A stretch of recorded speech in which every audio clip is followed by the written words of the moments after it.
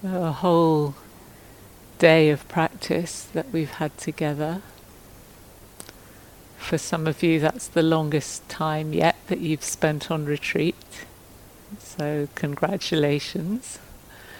And to all of you, really a very heartfelt appreciation from me, and I'm sure I speak for all of us up here, for the sincerity of your effort today and your attention and everything that we've been doing, and the way that each of you, just by showing up, offers your support to everyone else. You know, this retreat wouldn't be happening without each of you, your interest and your willingness.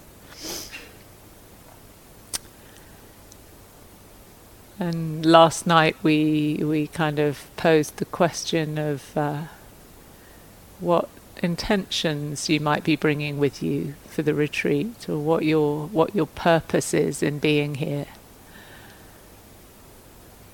And you might just take a moment to feel into that again, and you might find that it's possibly shifted or clarified itself over the last 24 hours, or new threads of meaningfulness have come to you.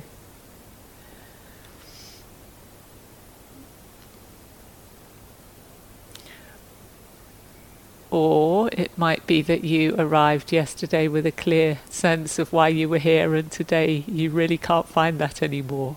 Thinking, what on earth am I here for? But it's really good to keep connecting with our intention.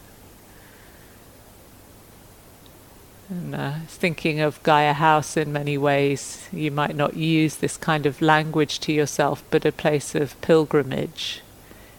You know, we come here for a really, really serious purpose, to nurture the things that are most precious to us.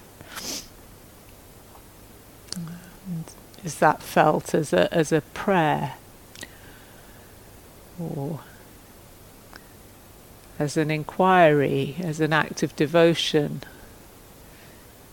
Is it an act of healing, of self-preservation, of world preservation? An experiment, a kamikaze experiment.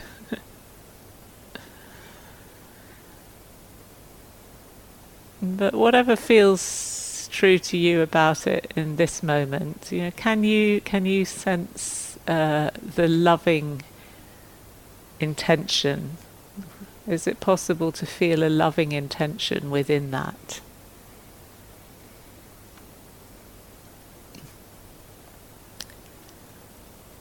And then you'll notice also that I've relit our 3 candles. And maybe take a moment to just feel into now, let your body feel into this question of, on whose behalf are you here now?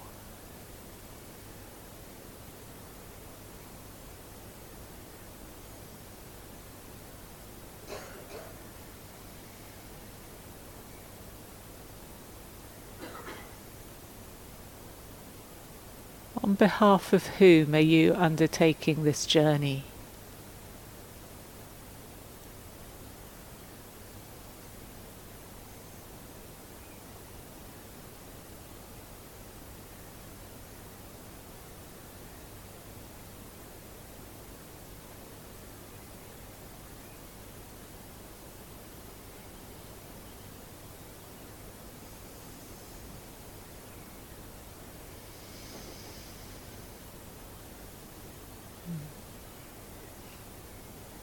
And maybe some very specific answers come to you, and maybe again some that are more general and extensive, and maybe kind of half-formed.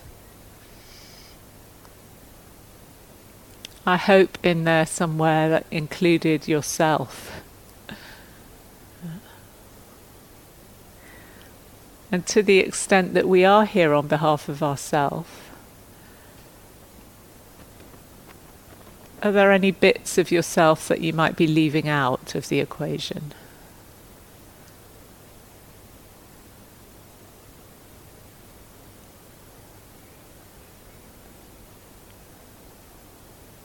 Which bits of ourself might we sometimes not want to own or ignore? Or, as we also said yesterday, might we feel unwelcome here? Can we be here on behalf of those too? We also need our own generosity and our own kindness, our own altruism.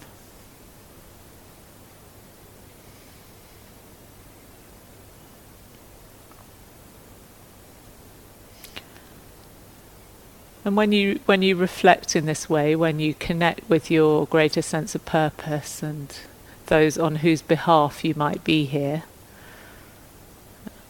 what's that like? How is it to feel that intention?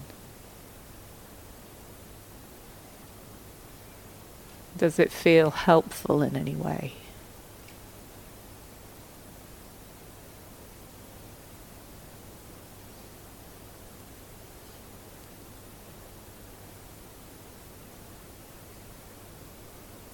There's a story I heard, which I like, about a parish priest called Father Theophane, and at least I think that's actually the name of the priest in the story, as he's the recounter of the story as well.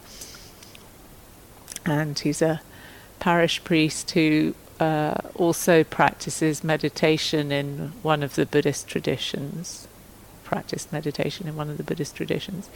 And I think it was in a Buddhist tradition. Anyway, he went on a long retreat, something like this one, or longer retreat. He was on a meditation retreat, and the teacher in this tradition taught only by asking people questions. So all he did, it sounds like a Zen monastery, but I'm not 100% sure it was a Zen monastery. But anyway, this teacher's method of teaching is only to ask questions. And there's this kind of busy, overworked parish priest goes on his personal retreat, and he says to the monk, "Please give me a question to guide my practice." And so the monk says, "Okay, here's your question. Your question is, what do they need?" So he goes away and he contemplates this question, lets answers come to him, and then a few days later it's his next interview, and he goes back and he says, "Well, that was interesting, had some useful insights, but I'm not sure that you understood my question. Like, I'm here for my personal retreat, and I'd like a question to support my practice." And so the monk says, "Okay. In that case, your question is, what do they really need?"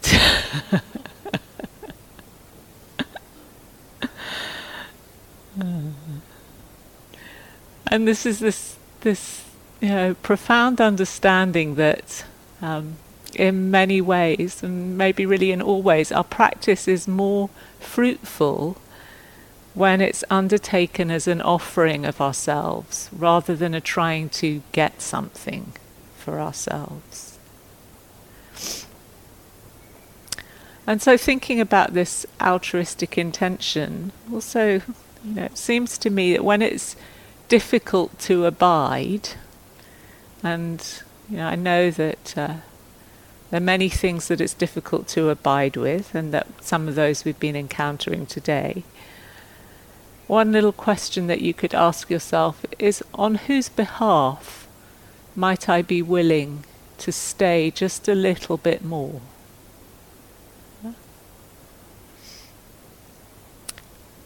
And it may be that brings some sense of possibility, some sense of courage, some sense of strength, motivation. And this is tapping into what's called in Buddhism the motivation of Bodhicitta, the heart and the mind that is committed to waking up for the welfare of all beings. And it's a great source of strength and empowerment. But then also sometimes, thinking of others feels like too much of a demand, too much of a stretch.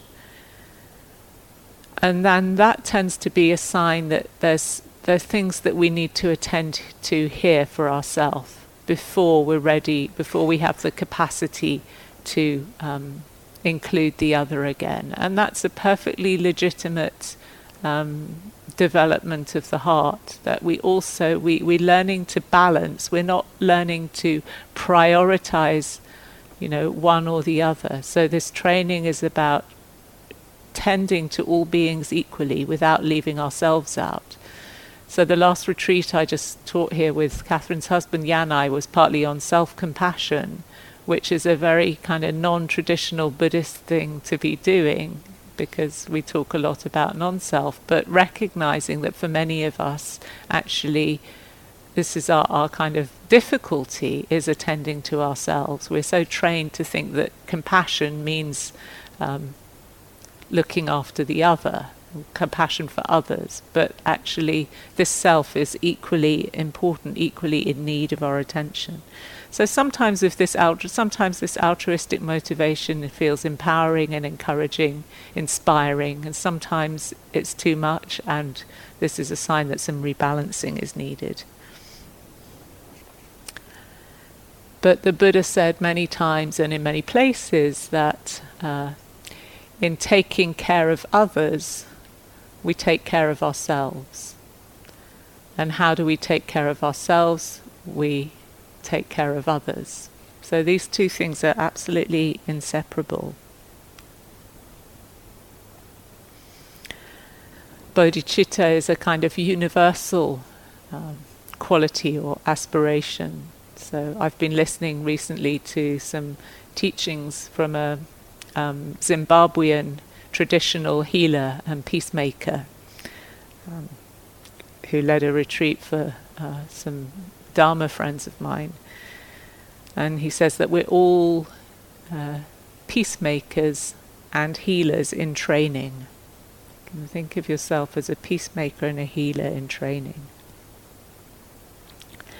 What we do when we're in training is we hear of, we know of these beautiful qualities such as compassion or loving kindness or generosity, and we kind of try to pump them out of ourselves, to squeeze them out of ourselves.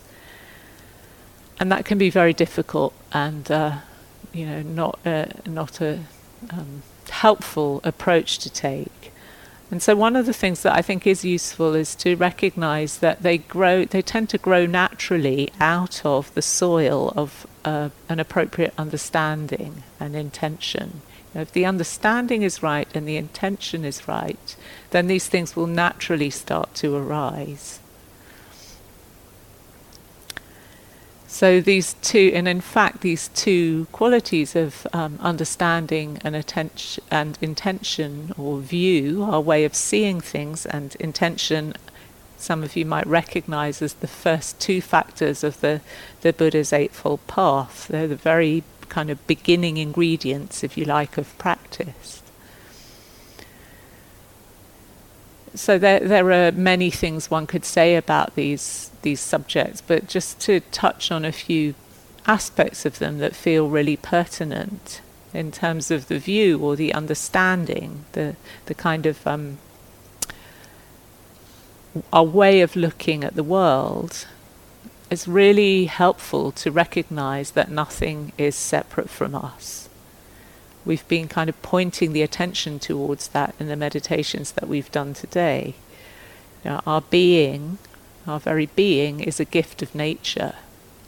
And we tend to think of nature as the stuff out in the garden, you know, but nature is also right here in these bodies, hearts and minds. And actually everything in this room, from the chairs to the radiators to the speakers and the sound system, they're all extracted from, and at some point, maybe a very long point hence, will go back to nature. None of it is separate. Nothing that is arising here is outside of this matrix of the natural world.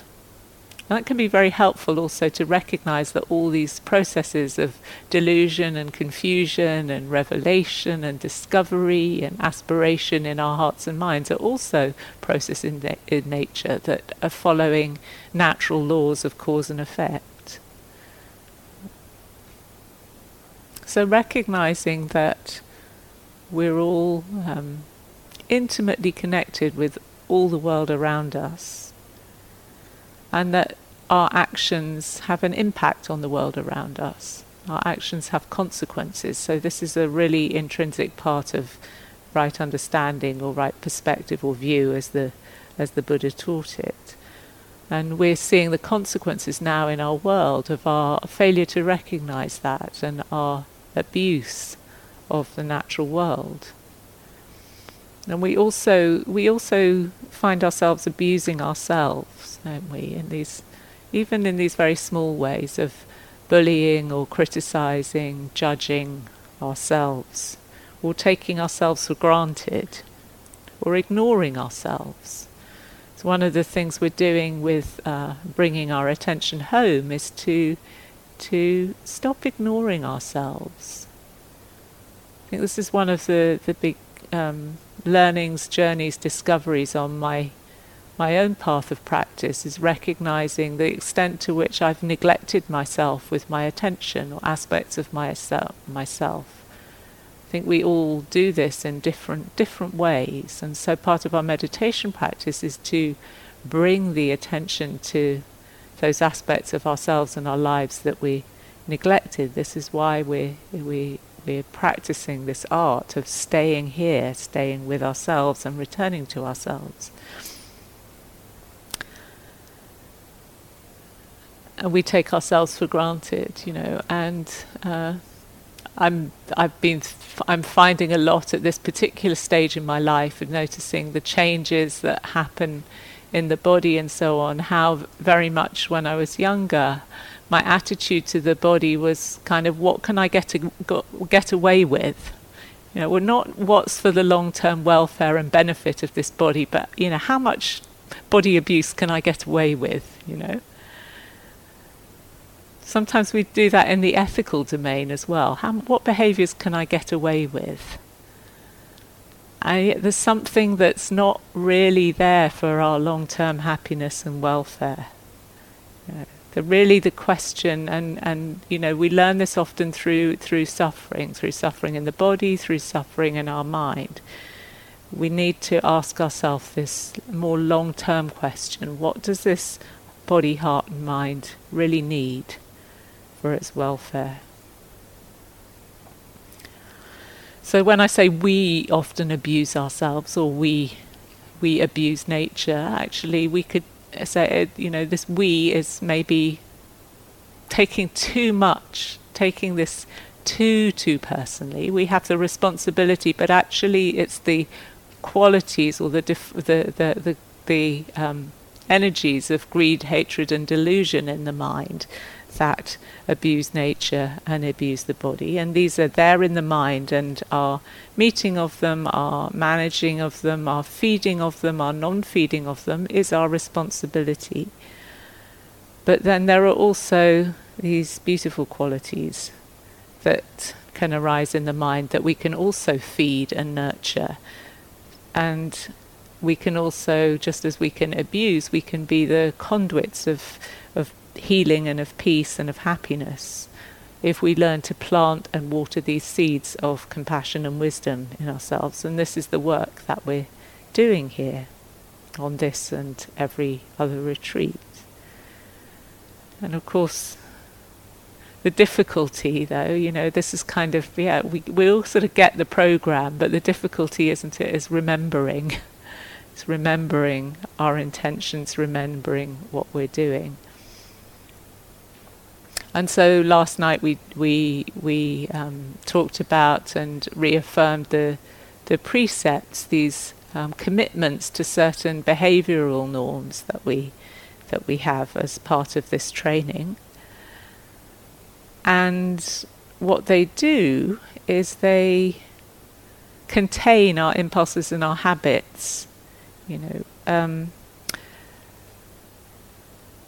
within as an expression of qualities of non-greed, non-hatred and delusion, so that our minds have a chance to catch up, if you like. So our impulses and our habits are restrained and contained, and our minds can come into alignment. So if you think about the 5 precepts, the precept of harmlessness, the first one of respecting life, is an expression of compassion in action. And not taking what's not offered is an expression of generosity and unselfishness in action, of loving kindness.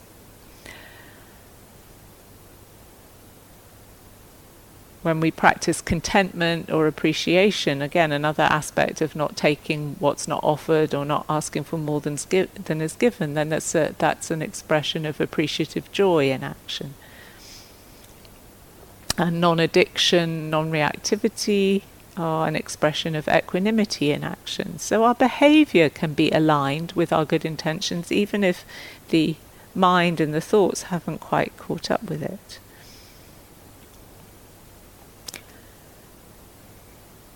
So these 4 things again are the expression of what are known as the Brahma Viharas, the abidings of the loving heart, if you like. The Brahma is actually divine or sublime. Brahma is one of the highest of the heavenly realms in Buddhist cosmology. They're also called the immeasurable abidings and the boundless abidings. So the domain of love without reservation or demands. And as I said, there are these 4 aspects. There's the basic, the first of them is this quality of friendliness, metta, goodwill. Metta is the Pali word metta. It means goodwill or friendliness, sometimes translated as loving kindness. And then loving kindness or friendliness encounters different things. When it encounters suffering, it becomes compassion, the second of the qualities, karuna. Karuna is also expressed as the trembling of the heart in response to suffering. We notice that how we resonate with the suffering and the difficulties of others, and there's something that wells up in the heart that wants to reach out and respond. People have been talking about friends who are ill and wanting to do things to help. That's a classic impulse of karuna. And then also, sometimes the friendly heart meets people in a state of good fortune or rejoicing, and then what it does is it can rejoice with them. If the heart is cramped and contracted, what it generally does is it kind of tries to dismiss or diminish the happiness of the other. Somehow we get into this mode of thinking there's not enough to go round, and if that person's happy, it means, I'm never going to have that, I'm never going to be happy. So the opposite quality is the quality of envy. It wants to take away other people's happiness. But this quality of mudita, of appreciative joy, it actually can rejoice in other people's happiness. And the stroppy and grumpy and deprived bits of us that want to take away the happiness from the happy bits of us can also rejoice in our own happiness and come aboard. So this altruistic joy also applies to ourselves as well. And then the 4th one is the quality of equanimity. So equanimity is the ability to stay in contact with experience, to stay sensitive and to abide, but to recognize our inability to control outcomes. So it's that which allows people to be. allows people's experience to be their own. It respects the autonomy of the other, and it respects respectful of nature. Really, there's not there's a finite amount to what our efforts to intervene in things can accomplish.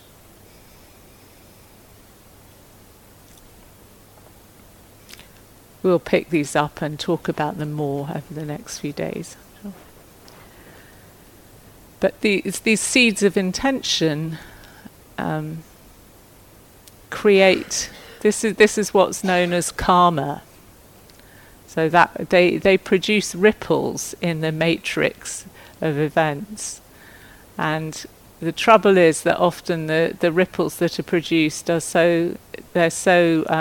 the causes and conditions that lead to the arising of events and experiences are so complex that we find it difficult to trace a line between our good intentions and our good actions and actually the outcome. It can sometimes seem like, people who have the most unpleasant intentions and unpleasant behaviour meet with a lot of good fortune, and we might do things with a very good heart and good things, and actually it seems like nothing goes right. A friend of mine, used to say all the time that the road to hell is paved with good intentions. You might have encountered that experience in your life, but it's not actually true. When we look at the effect in the heart and the mind of the abiding that it's adopting now, we can actually feel the consequences here of an unpleasant or an unwholesome intention and a good intention. And if we don't actually feel it in the moment, we can actually see in the course of our lives how we wear grooves of habit into the mind. Everything we do is reinforcing a habit. So which habits do we want to inhabit? It's not a mistake that these words come from the same root. So we're building a home all the time. We can make our home in greed and aversion and delusion, and often those qualities feel like home. It's like reactivity feels like the easy path, or following a habit feels like the easy path. Feels like a pleasant abiding because it feels familiar. But when we start to really sense what's happening, or to look at the consequences of some of our behavior, we realize that actually, that immediate sense of familiarity and ease isn't necessarily the most skillful abiding.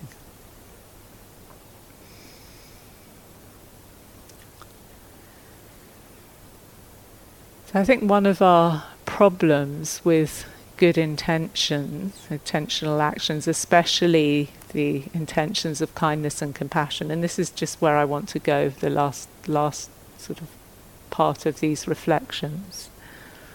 There's so much that one could say about these subjects, but I don't want to overload you, is that we expect to see results. I think we confuse our good wishing with an investment in the outcome. And if you think about it, if we were to really trust that actually our only job is to take care of the intention, and we're not really responsible for the outcome because it's out of our control, how much difference would that make? And that's not to say that we don't, as we form an intention or we undertake an intentional action, we don't think about the impact of that action, that's a factor. We want to be alert to what we know about the possible outcome of our actions. But actually beyond that, there's not much we can do. The more we're just resting in the intention, the more opportunity we have to course correct our actual choices, and not to get glued to a particular line of action even when it's no longer appropriate. I'm not thinking of anything in particular here, but we actually to really stay tuned to what's the intention here behind this. So if you think, for example, of what how does it feel? So this is thinking particularly in terms of the first quality of friendliness or loving kindness, how does it feel to wish a friend well? How does that, when you think of just a spontaneous arising of friendliness towards some, maybe you've had an experience today of just a friendly connection or interaction with someone, a friend comes to mind, and just that little whew of, oh, I wish you well, which arises. And then what does that feel like when that happens, but we want something from somebody in return?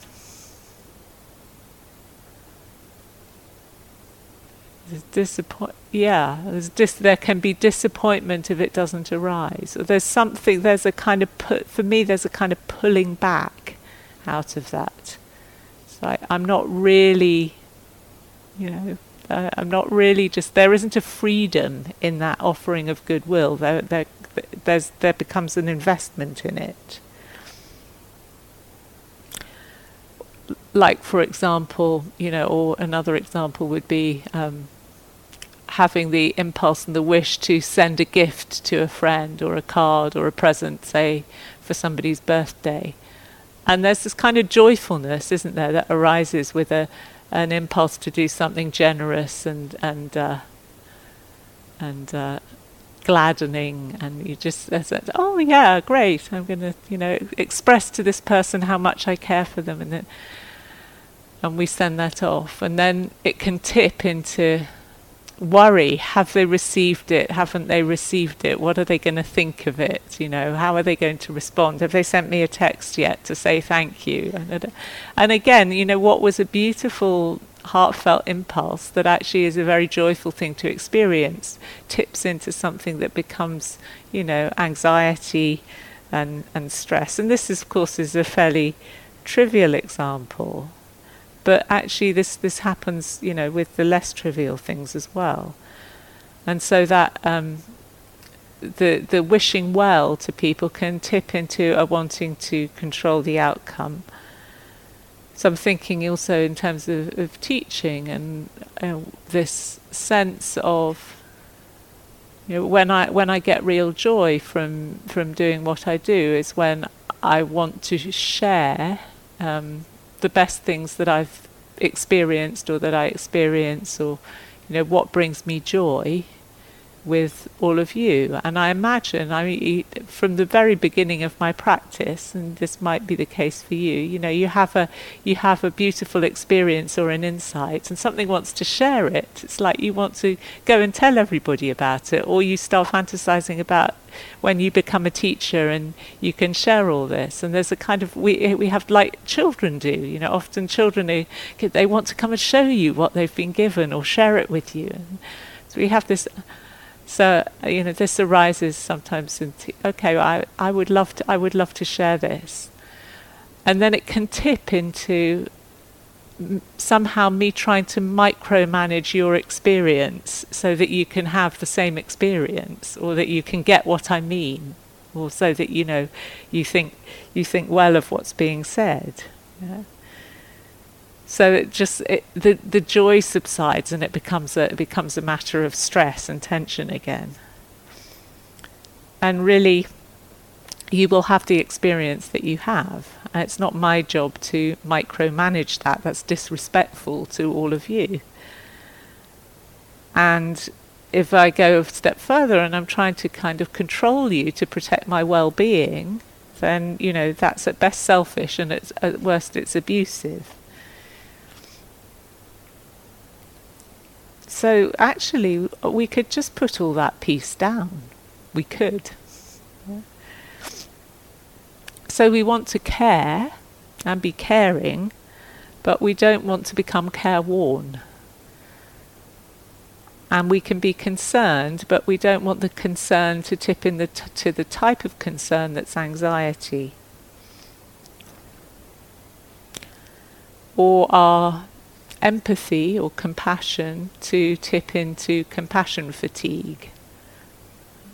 So Mathieu Ricard, who's the French translator of the Dalai Lama, the monk who's written many books and has participated in many of these experiments with neuroscientists who designated him as the happiest man in the world. He has some don't quite know how they measure all that, but anyway, he's been a Tibetan Buddhist monk for many decades and lived very closely with the Dalai Lama, and he teaches about compassion and empathy, and this is an area different people use these words in different ways, but he draws a distinction between empathy, which is the ability to feel, to resonate along with another's suffering, and compassion, which actually is that capacity, and which includes the wish to help, but it's that capacity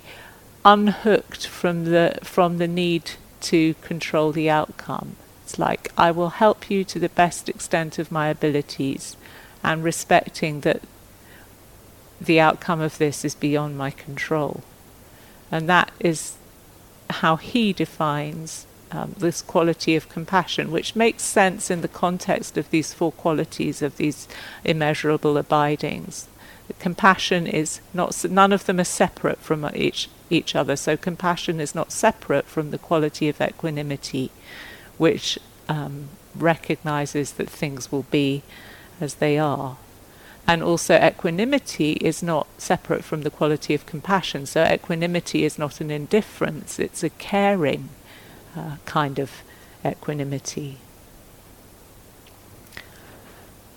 And so that there's a link there between compassion, the Kuan Yin piece, and the wisdom piece, the Buddha piece. And of course, the Buddha was also an archetype of compassion, and Kuan Yin actually is also an archetype of wisdom.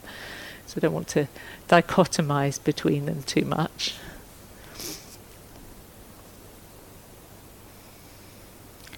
And a lot of us are feeling at the moment, so impacted by all the things that are going on in the world. Well, been impacted all our lives, but it's just that this is kind of rising up in the public consciousness to a level that I think in my lifetime is unprecedented, at least in this culture and this country.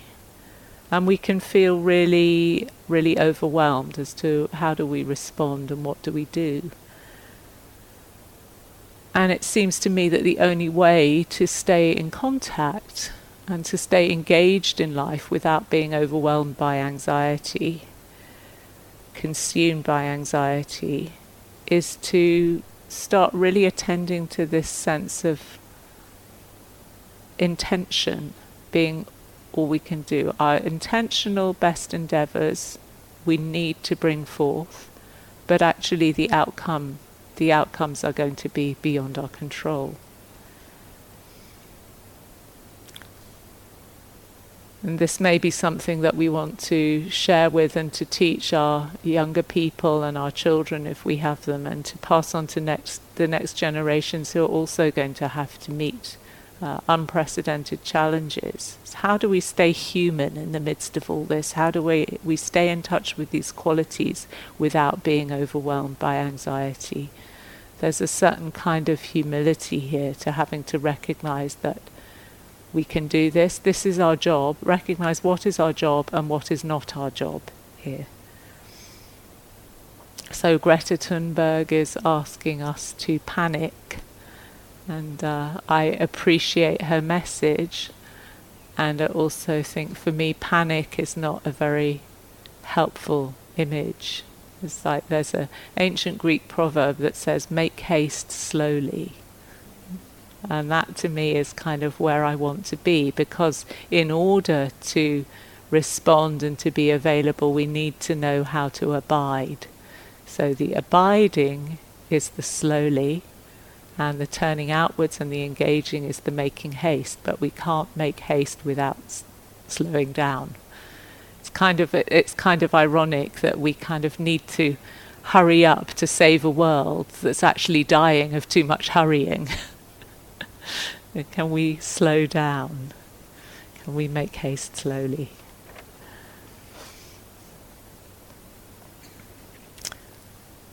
There's a one of my favourite sayings, which somebody recently traced back to me, back for me to a peace activist in dialogue with Thich Nhat Hanh, or around the time, or maybe it's a peace activist who Thich Nhat Hanh quoted about the way to peace. And when Thich Nhat Hanh was working as a peace activist during the Vietnam War, and somebody asked him, "What's the way to peace?"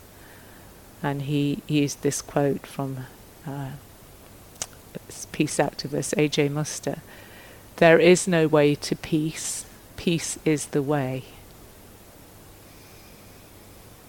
And just, so you can sense, is that true in your own inner experience?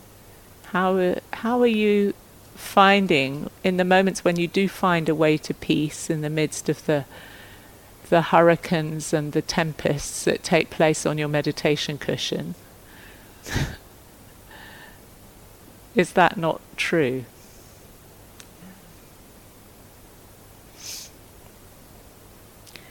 And if it's true internally, how about externally?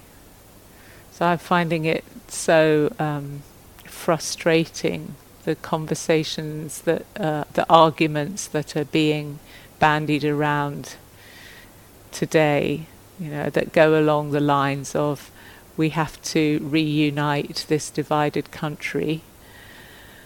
And this argument that in order to reunite a divided country, we have to defeat our opponents. We have to attack and defeat our opponents, our fellow countrymen who happen to be of a different view or of opinion. Luckily, so far, mostly we don't attack them physically, but we attack them verbally.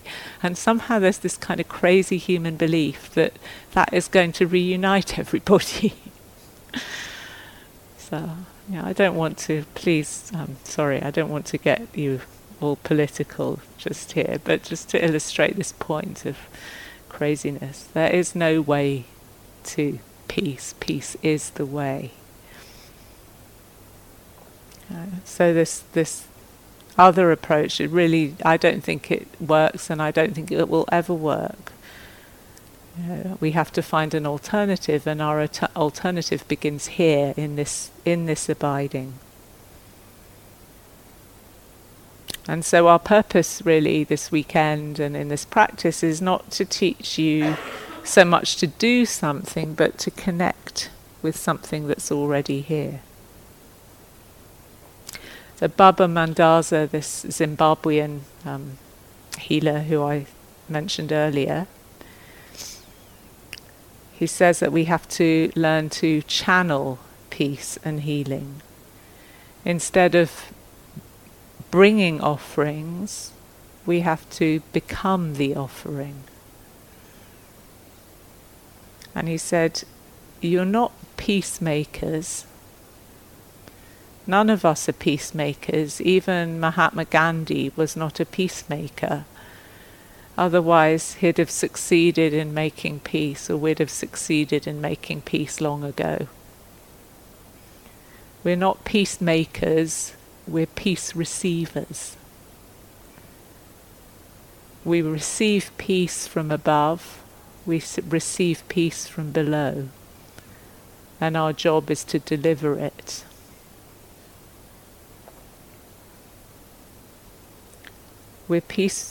We're not peacemakers, we're peace receivers. We receive peace from above and from below, and we can deliver it. We're messengers of peace, not peacemakers.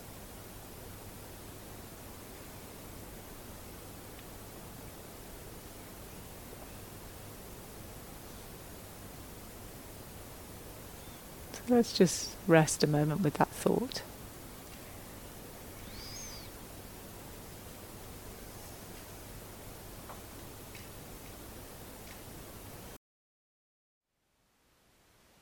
Thank you for listening. To learn how you can support the teachers and Dharma Seed, please visit dharmaseed.org/donate.